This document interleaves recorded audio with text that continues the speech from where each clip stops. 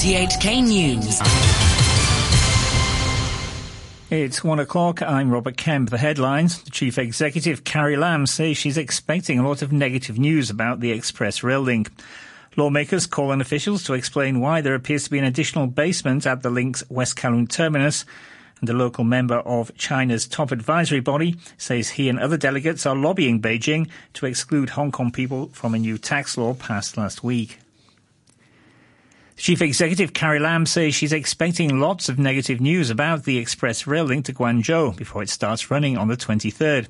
The co-location bill takes effect today, allowing mainland officers to enforce mainland laws at the West Kowloon Express Rail terminus. Speaking before the weekly EXCO meeting, Mrs Lam said she'd asked government and MTR officials to promptly address doubts and concerns as they arise. Apparently and unfortunately, anything relating to the high-speed train normally is presented with some worries and anxieties, and I don't want this to continue to repeat itself between now and the opening of the high-speed train on the 23rd of September. So I have asked Transport and Housing Bureau, together with the Mass Transit Railway Corporation, to provide responses as promptly as possible. Mrs Lam also addressed concerns about having mainland officers working overnight at the terminus and whether this was a different arrangement to the one that was agreed. She said the mainland workers wouldn't leave their designated port area and would return to the mainland at the end of every shift. Pacific Party lawmaker Tanya Chan says the chief executive has failed to explain clearly how many mainland officers are going to be stationed at the terminus and how long their shifts will be. We have no idea how many officials will work in each shift and how many officials will stay overnight.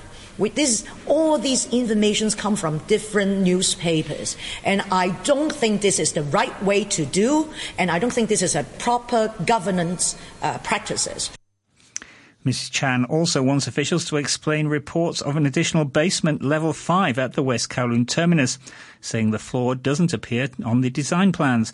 The MTR Corporation has said this level is a backup for maintenance staff to use. Pro-establishment lawmaker Priscilla Leung agreed it would be best for the government and the MTR to offer a detailed explanation. The best solution is for them to explain to the public what is the use of this B5 floor. Is it for emergency, purely for working level, or otherwise? I think the government, as well as the MTR, carry the responsibility to explain to the public immediately. Meanwhile, questions still remain over whether the Express Rail Link's co-location arrangement goes against the Basic Law. Alex Price reports.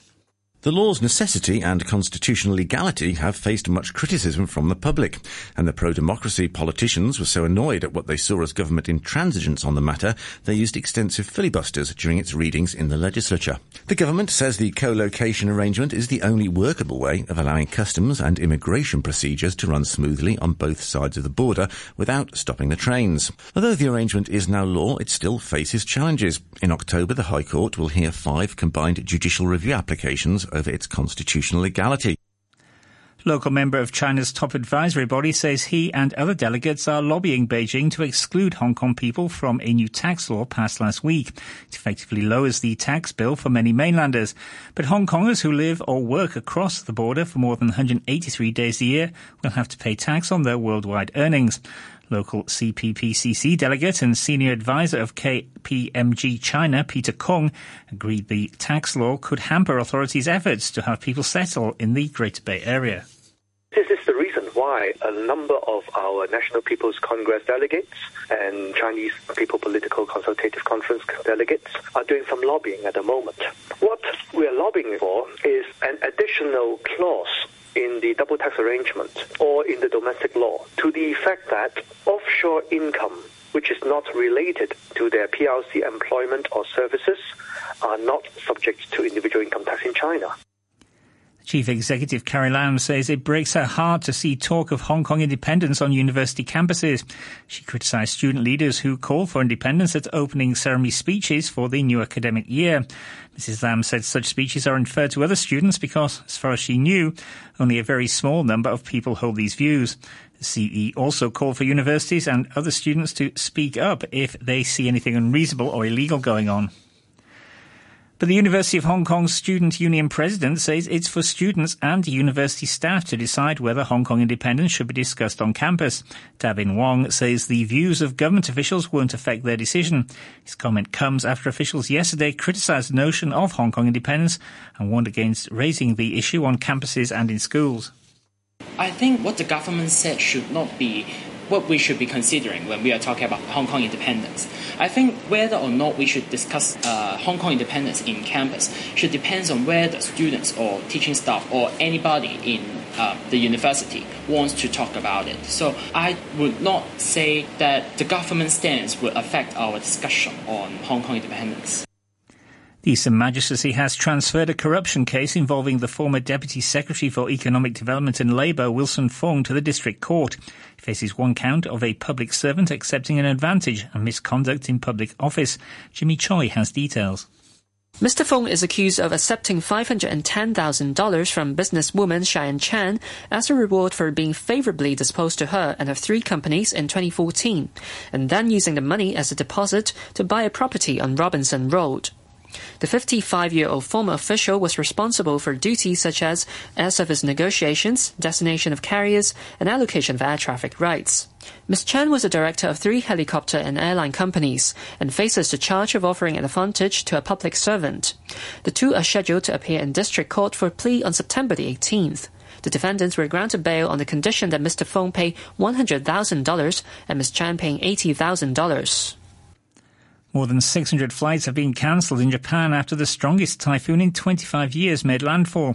Evacuation advisories have been issued for more than 300,000 people, including 280,000 in the port city of Kobe.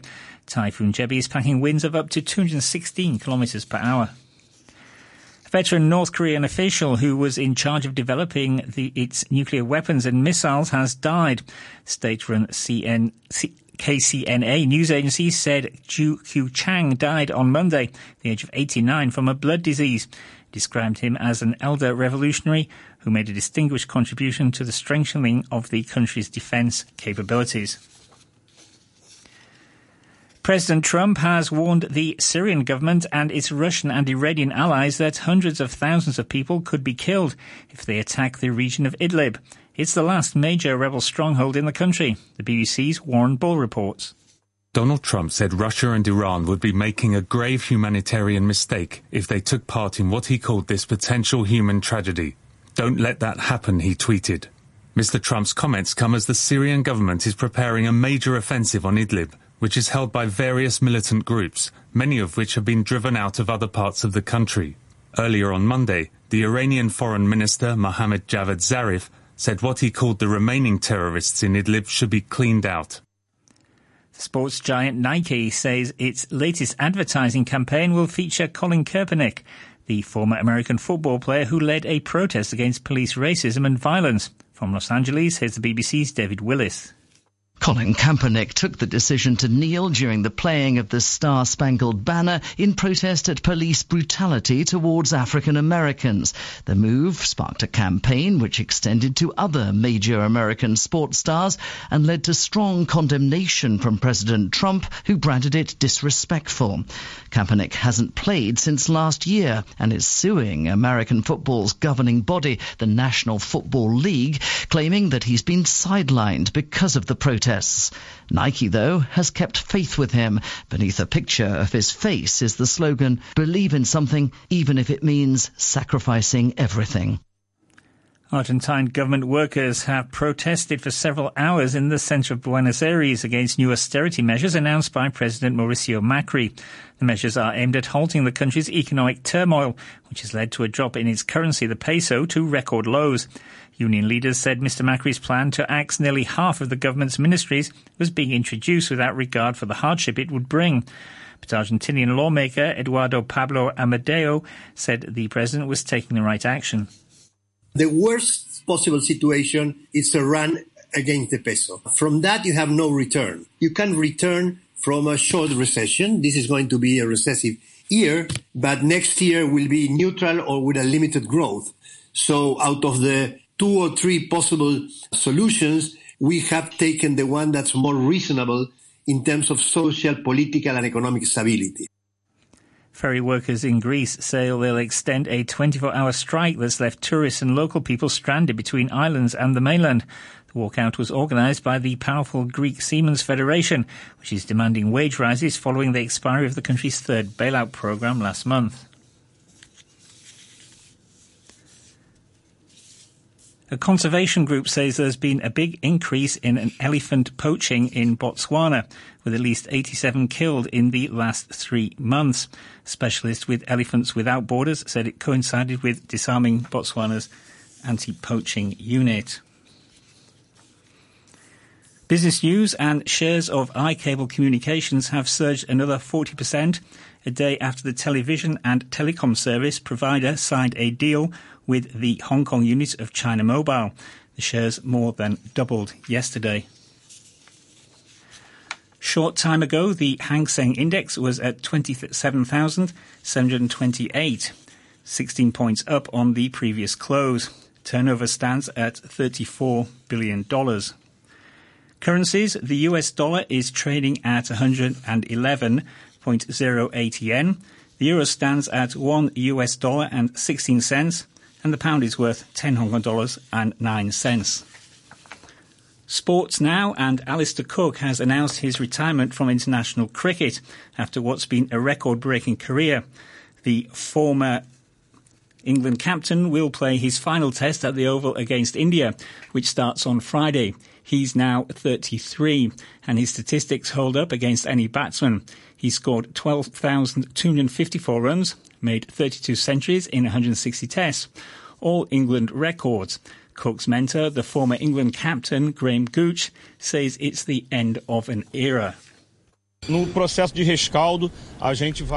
process of the aftermath, we're going to have the participation of museum employees. It will be a slow process so that we can, who knows, recover a fragment, something that could still have historic value. I think it's a sad day for English cricket when a great player like Alistair Cook, not only a great player but a great person as well, who's been such a role model, such a beacon for our cricket over the last 12 years, decides to call it a day.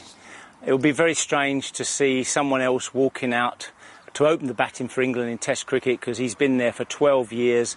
I think he's only missed one game and he's been a fixture. And what a great ambassador for not only for English cricket but for world cricket as well. Football, the nominees for FIFA's Men's Players of the Year are out, and Cristiano Ronaldo will face stiff competition from Liverpool's Mo Salah and former Real Madrid teammate Luka Modric if he is to win the award for the 6th time. Ronaldo was top scorer in last season's Champions League, which his Real Madrid side won. But Modric's exploits for Real, as well as his captaincy of a Croatia team that made it to the World Cup finals, makes him favourite for the gong. Tennis number 2 seed Roger Federer has been dumped out of the US Open by Australian John Millman. Millman won the pair's 4-set thriller 3-6, 7-5, 7-6, 7-6 in a match that's lasted more than 3.5 hours under the lights in New York. Next up for Millman is a quarter-final clash with two-time champion Novak Djokovic. Djokovic eased into the quarter-finals at the US Open with a straightforward 6-3, 6-4, 6-3 victory over Portugal's João Sousa in stifling heat in New York. It was much more difficult than the score indicated. Credit to João for fighting well. He brought a lot of intensity on the court. Tough conditions, especially for the first hour 15. Really humid now. It cooled down in the last 30 minutes. But, tough one to play.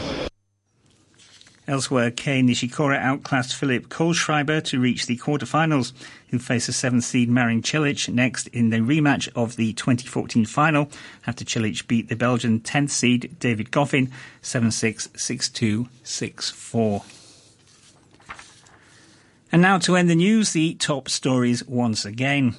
Chief Executive Carrie Lam says she's expecting a lot of negative news about the Express Rail Link.